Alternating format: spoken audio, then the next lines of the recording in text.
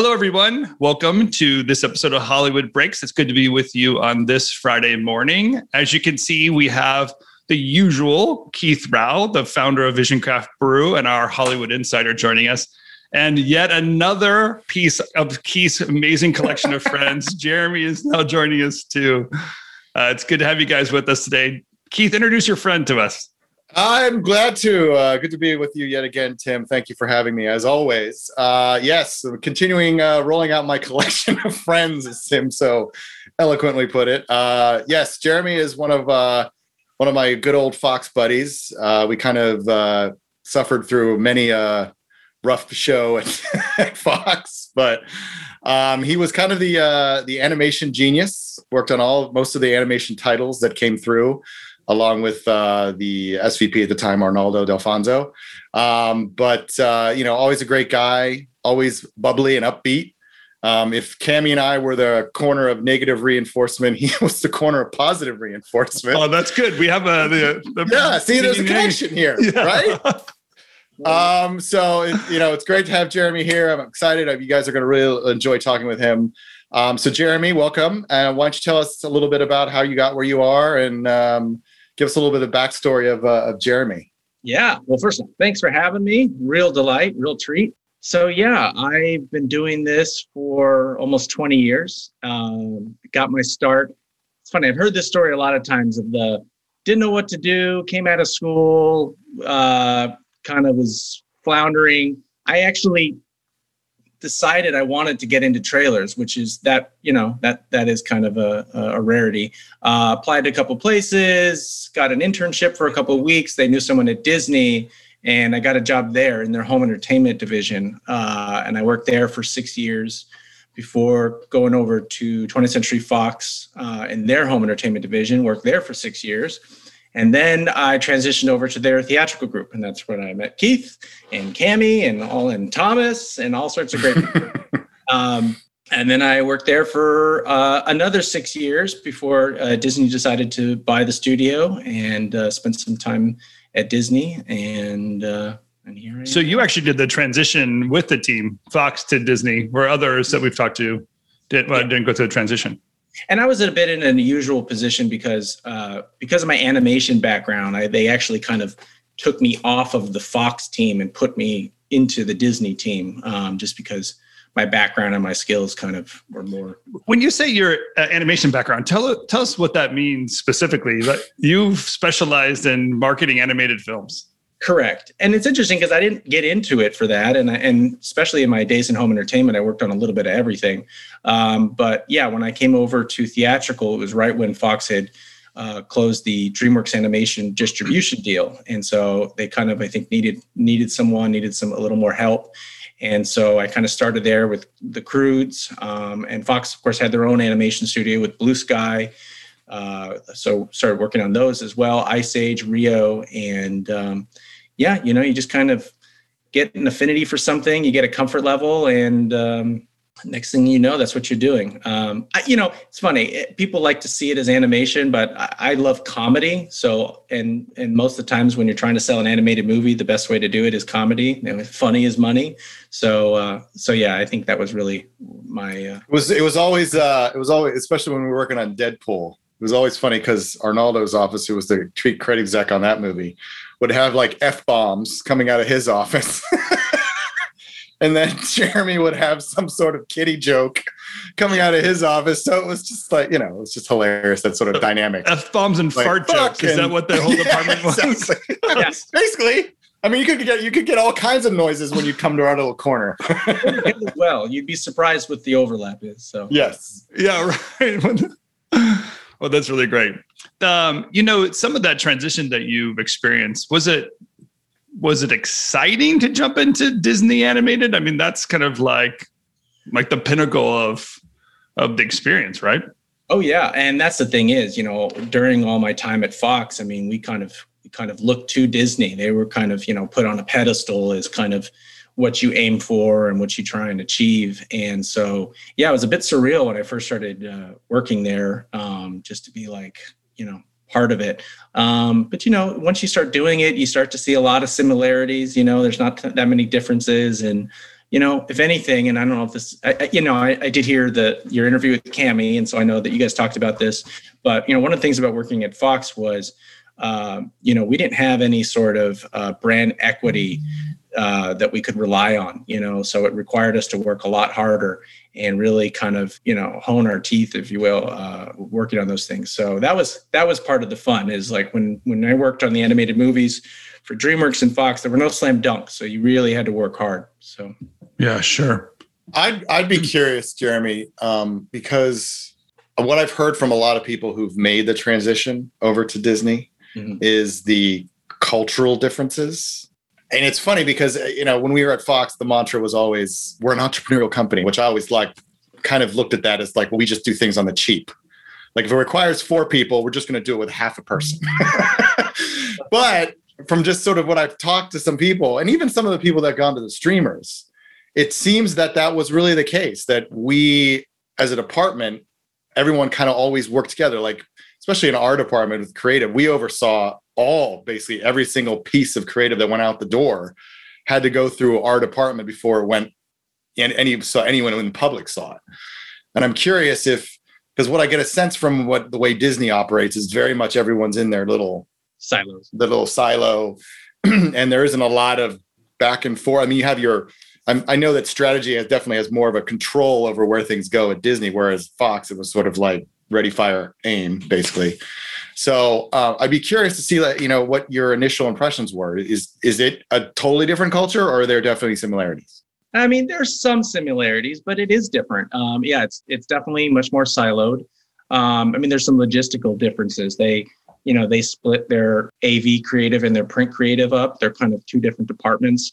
Don't have as much kind of communication, whereas at Fox, it was all one group, and a lot of times when you had a creative lead, that person was overseeing both, and which was nice because it made sure that you could have kind of a synergy and that everything consistency and spoke to each other. You didn't have one person doing something that kind of didn't kind of jibe with the rest of the campaign. But yeah, I think it's that kind of bunker mentality, like when you're in it, it's like your foxhole. Yeah, the doors were always open. We were all always kind of congregating in each other's offices, sharing things to each other, just like getting thoughts. And I think at Disney, there's definitely a lot less of that. And again, it's just I think expectations and pressure and stuff like that. And I just think there's a little less at Disney because at the end of the day, worst case scenario, you can kind of lean on your branding of, your Marvel or Star Wars or Pixar, and, it's going to help you. Do you think that, or did you see any trends that were changing in animation over time? Because the transition, obviously, where at least Disney had some competition in the work that you were doing at Fox. When the 2 companies merged, did you feel a sense of a change of, this is going to change the animation production, I don't know, worldwide or something like that, or how people make certain decisions to greenlight animated films? Did you get a sense of a trend that was changing once that merger took place? Not really, actually. I saw it more as kind of a content move. I think, it was around the time or it was actually before Disney had launched Disney Plus, but they were obviously gearing up for launching this big streaming service. And, wanted to make sure they had a lot of content, and they didn't have the rights to DreamWorks Animation. That Jeffrey ended up selling the company to Comcast, so that's now Universal. But Blue Sky. So I think that was part of it, is being able to have all those Blue Sky films, and there's some great franchises there with Ice Age and Rio and stuff like that. But it is a shame. There was the report not too long ago that they decided to shut down Blue Sky Studios, and they actually, I was working on one of their movies that was pretty far along, called Nimona. It was based on the graphic novel, and it was really going to be pushing some thematic boundaries, especially like in the LGBTQ plus kind of area.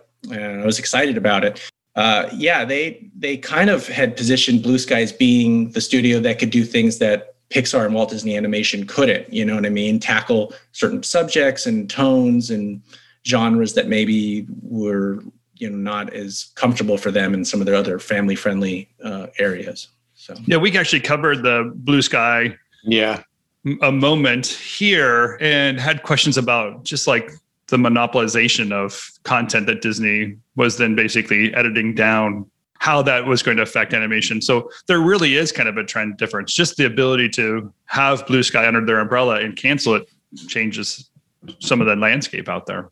Absolutely. And it's a shame. I think, we all agree competition breeds innovation and creativity. And when there's less people out there, it allows you to kind of, you can make more sequels. You can kind of ride IP, without feeling that pressure to like come up with some new grand idea. All right. So here's kind of the question of the moment, let's say, because now I have two experts that have worked in major studios, like just like Fox and Disney they're known names everywhere. So kudos to you guys. Your parents should be proud of you. You guys got real jobs at real studios at one point. But between the visibility that the two of you have on how marketing really works in the industry, why people make certain decisions to reach certain markets, the ability to do certain plays, or honestly to retell a story in marketing so that it does kind of get people into the seats regardless of what the story really was in the actual film. We know that that's part of the game, especially Jeremy, if you were in trailers, that's totally the game, like retelling the story. It feels like the shift going in the last year, 2 years, whatever it's been now, of Disney launching Disney Plus. We had Netscape on the landscape. We have Amazon Prime playing their game. That this content move, as you said earlier, Jeremy, the content move really has become the new game. Like, get as much content as possible out there. That has to be a different challenge for every marketing person, right? To say, I'm now marketing content instead of marketing the overall brand or overall channels or overall distribution channels. Being that that's major, I don't know what the question is yet, but like this idea of like that's an overall marketing shift. I know, right? Got it. I'm just processing. I know, like there's something really happening here, and it's creating new problems. It's creating new problems for the consumer. Where do I go? How do I, where do I find this stupid thing? Yeah. But also just the idea of like the content makers are being lost in a crowd of content push that's all over the place. So the creators are also like missing out on their big moments. The idea of the blockbuster going away is insane. Like, it's absolutely different.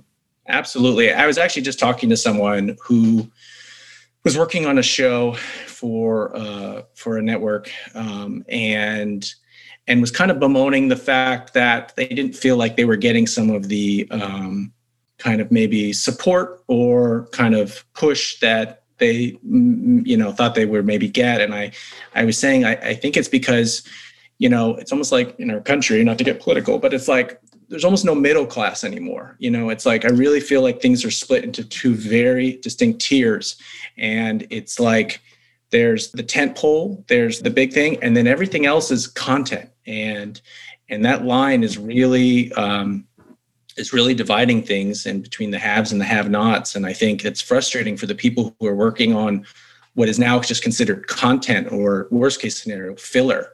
And I think that's a big part of it. Is it's like it's hard, and even the big, Disney, which is built a great kind of history of having good relationships and stuff like that. Like most studios, I think even they are starting to decide, like, okay, well, this is a project and a filmmaker that we really need to support and kind of, whatever, flatter or whatever it is, versus this is someone that's providing content and maybe we don't need to kind of put as much idea and manpower behind.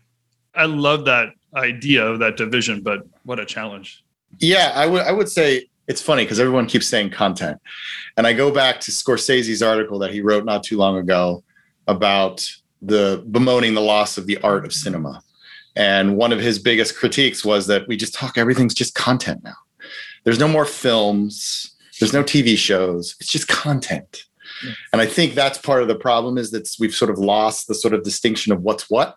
Mm-hmm. And, Disney setting up that whole new media and entertainment distribution branch or whatever it is, that's Kareem Daniels' new division.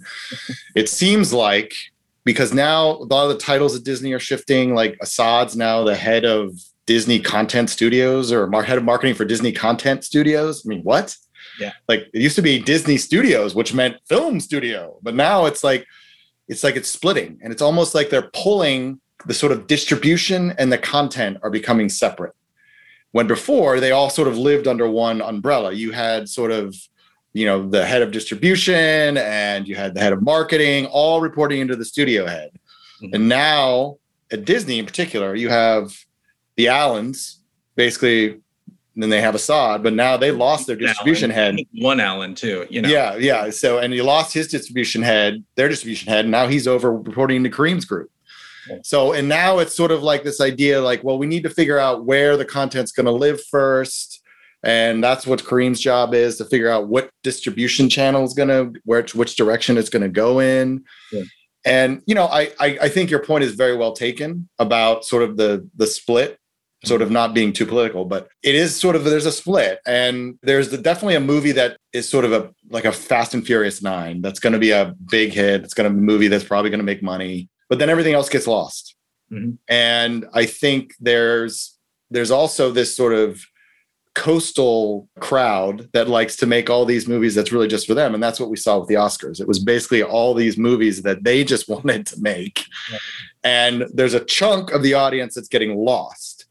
And everyone's just running and screaming and trying to get as much content out as possible, that a lot of it's getting lost. And I would also say, I agree a lot with Kemi when she brought this up when we had her on, and I'm sure you would probably agree with this a little bit, even though you don't have a ton of experience with a streamer yet. It's sort of this idea that there's no art to marketing anymore. It's just literally like pushing out the same stuff over and over again, using the same tools, the same tricks. And I would actually say that we can't really tell a different story than what the movie's telling anymore, because the audience can smell that from a mile away. Oh, yes. When we were at Fox, Tony Sella was genius at this. Yeah. He would take a movie that was probably not the greatest story, and he would find a compelling narrative and make the trailer to tell that story, which he knew would probably drag people into the theater, even though the story of the movie was completely different. A case in point would be Marley and Me. We told that story basically as a dog. They get a dog for Christmas, and we had a shot of the puppy with the bow and and then the dog dies. But we totally left that out of all the materials. Yeah. And even though it was a book, no one really caught on to it until they caught on to it. That's an outcome you don't really see anymore. But I would say that that's sort of one of the things that I also bemoan, is like marketing as sort of this beautiful art form and putting together an entire strategic campaign around 3 trailers, TV spots, digital. It just seems to be all like slimming down to like a trailer, get it on the streaming service with its tile and go. Next. Keith, I love what you guys are, the challenge, because that's how it feels as a consumer too. Yeah. I was going to say, so 2 things. So one is, to your point about what we used to be able to do versus now, part of that I think was just impacted by the kind of the Rotten Tomatoes of it all and social media. It's like people didn't used to be able to communicate as quickly and with as much kind of, whatever kind of awareness that they used to. And now it's like, you used to literally have till Friday night before anyone could tell anyone anything about the movie that they had seen. And now it's like all that can happen before. And that is partly what has affected our ability to kind of, hide or cheat or whatever we want to do. But the bigger thing I want to say is, and you touched on it when you're talking about the art of it, but when you're talking about all these conversations about what's happening with the studios and their new, distribution stuff, the word creative is like not part of it. And that's kind of like, that's my thing. Like if I'm going to bring something to this, conversation in this series, it's like, I really am about the creative, and that's what inspires me. That's what motivates me. It's not, it's not paychecks. It's not, saying you work for some fancy studio. I've always been about the creative and the creative challenges. And I think that's even more so kind of out the door. It's a shame because, it's like when you're seeing things as just a product and part of a subscription package, it just becomes less of a priority. So from a consumer point of view, it feels very much that same way too. Like Like it's become such a commodity that's being forced onto people. And again, like Jeremy, this idea of the haves and have-nots, it's fascinating once you said that to process through of you really do get certain movie stars or filmmakers that are in the haves category. And it's clearly there's the selected and we're going to cater to them. And we found that. And everyone else is, matches almost like an influencer mentality of like, yeah, we just need stuff. Just go make me a commodity. I just need more filler. And as a consumer, that's where it's hard to navigate. You're almost like, oh, I have to go to some predetermined channel because that's the only information I've received. In marketing is the stuff where they told me to go watch.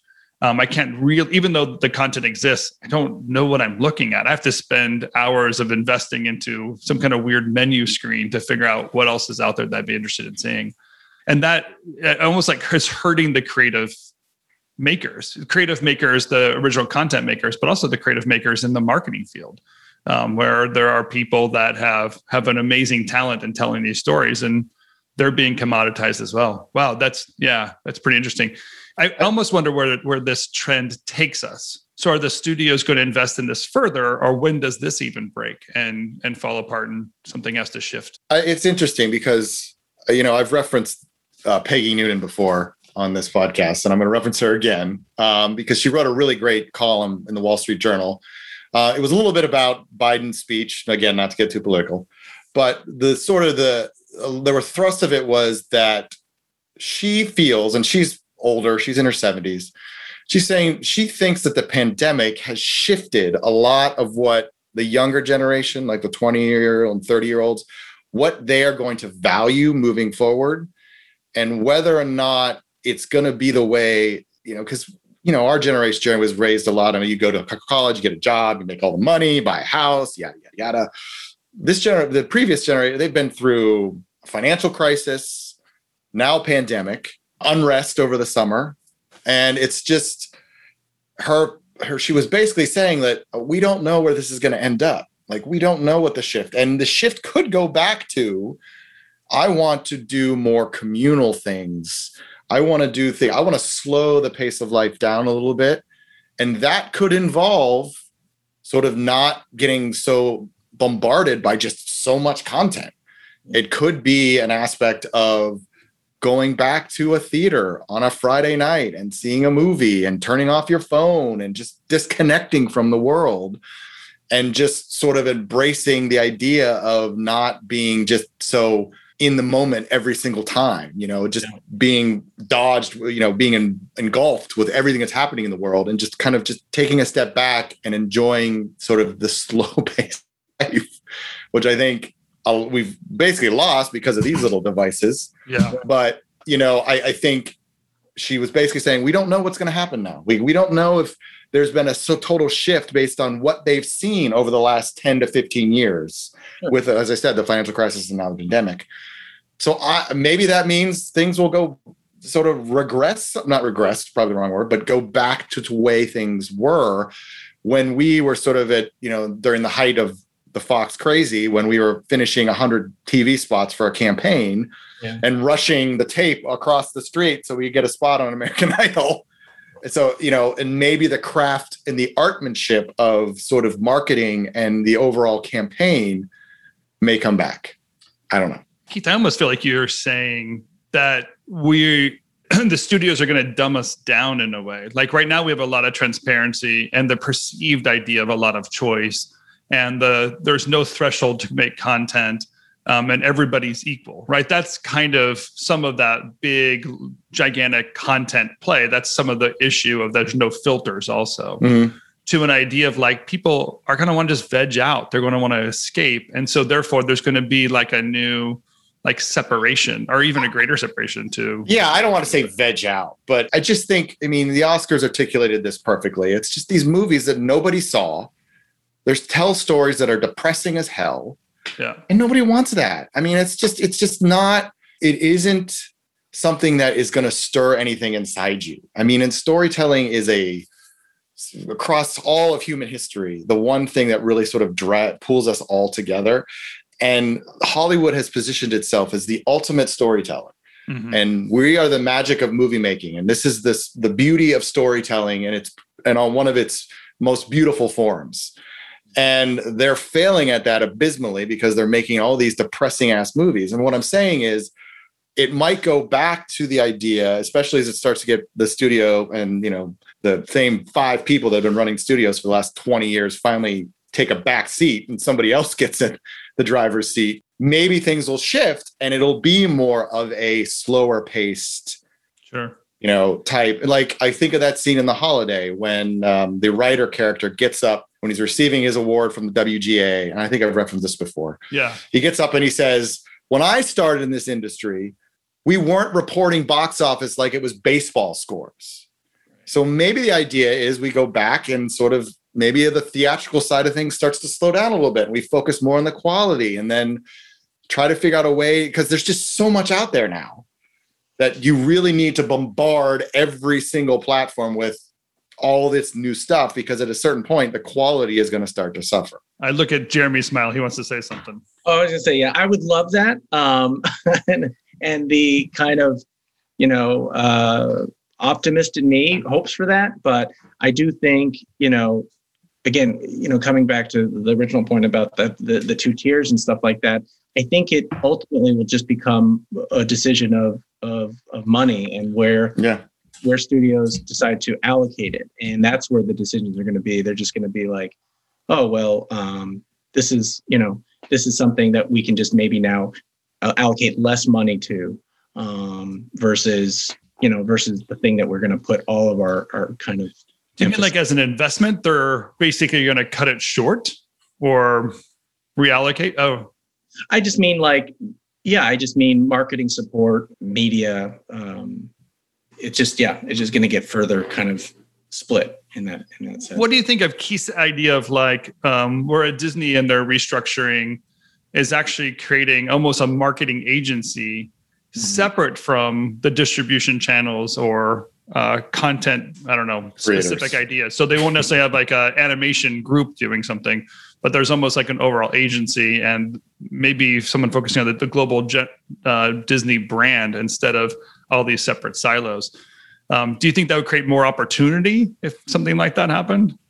Possibly. I mean, I actually see, there's a positive to me in, it used to be, and I think there's still definitely some people in the studio with that old mindset of like theatrical is better than TV. People I think are still thinking of shows and content for streamers as being TV. And so I did quotation marks for the pod. Yeah.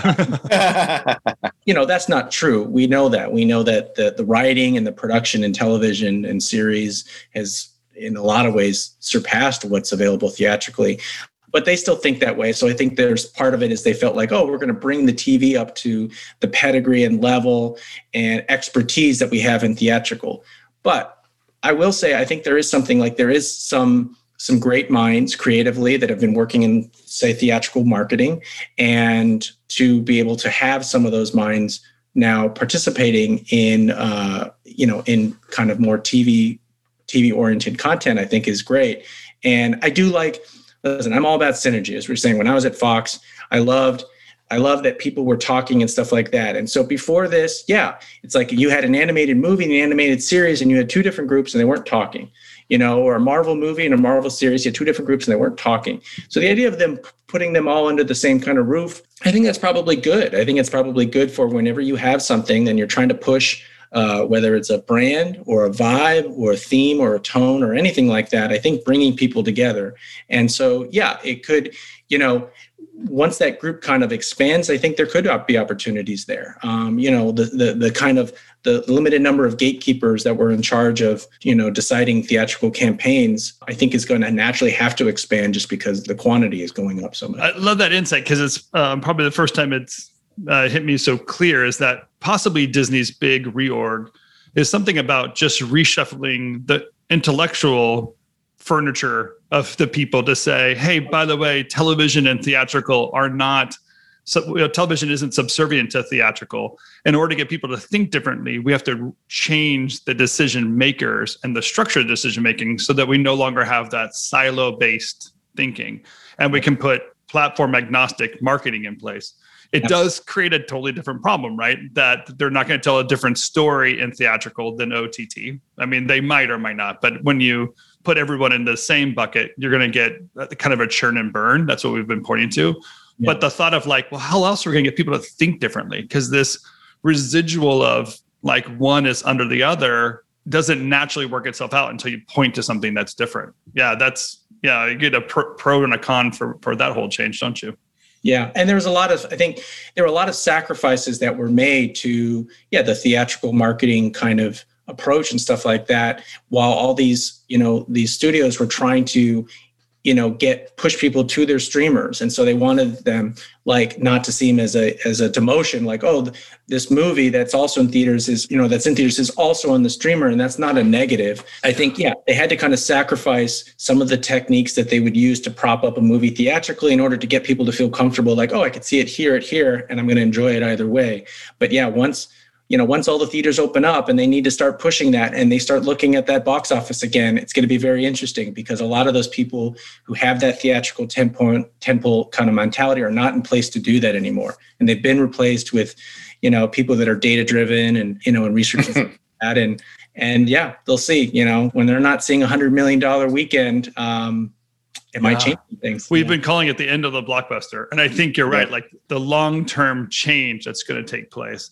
But I also love it that I don't love that it's into the blockbuster, but the blockbuster my lifetime was created. I mean, it started with Jaws in the 70s, Star Wars, and so on. So there wasn't $100 million films, now $1 billion films that were taking place. And the thought that there is a transition from the blockbuster to something else, that's cool.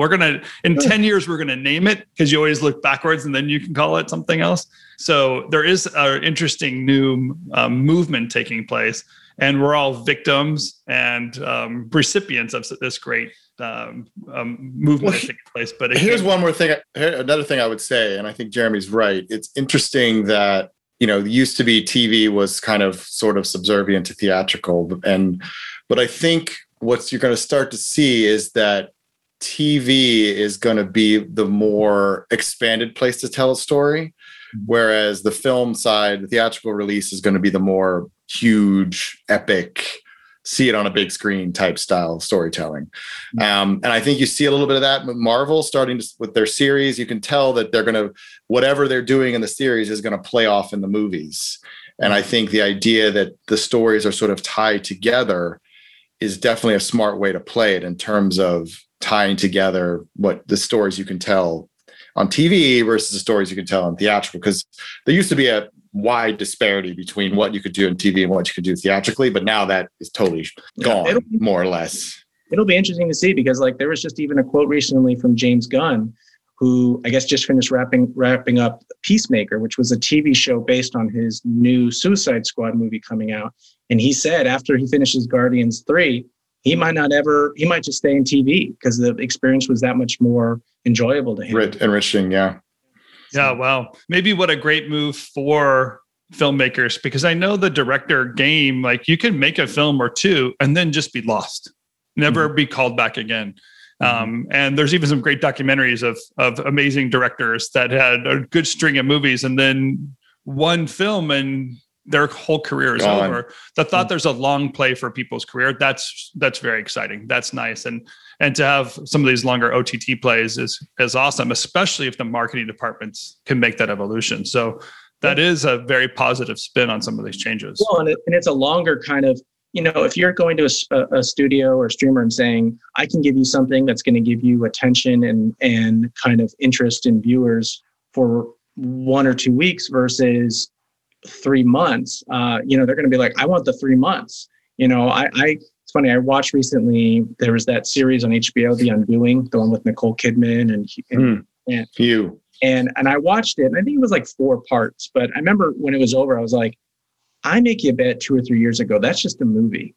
And it comes and goes, little fanfare, but it became a mini-series event for HBO. And that's going to mean more to them and if they go to shop somewhere else, they're going to be like, yeah, I made that mini-series event, The Undoing, that captured people's attention, and people were talking about it on Twitter and stuff like that for, months, versus like, yeah, I had a movie that came out, went, and no one will ever talk about it again. Yeah. The idea of a long play, a long tail to some of that stuff. Yeah, it's so, the reason we're doing this podcast is to almost bring this stuff up because I think we're all feeling it. Some people that are listening to us are trying to make career choices or that they can feel the transition.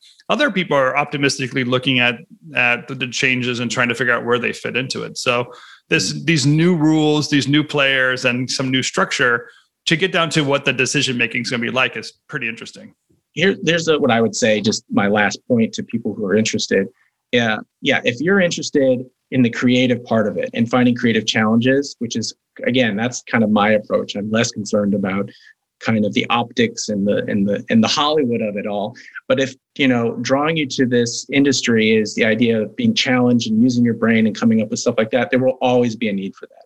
And that's the thing is, it's like you can find a creative challenge in anything you can do. You can find a creative challenge in, organizing your sock drawer, whatever. It's like, so if you're creative, you'll find a place to use it. And so I feel like there'll always be a place for that. You could have one trailer for one show, but you're going to get challenges on that. And I don't think your moms are going to be as proud of you guys if you're just reorganizing sock drawers for a living.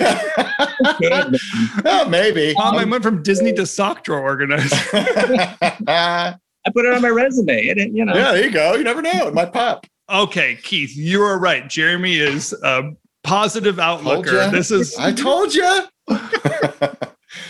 Now I want to get all your friends together and see how Jeremy fits into this mix of friends. He wanted me to say this is the first of a 5-part series, so we'd make sure we had him back.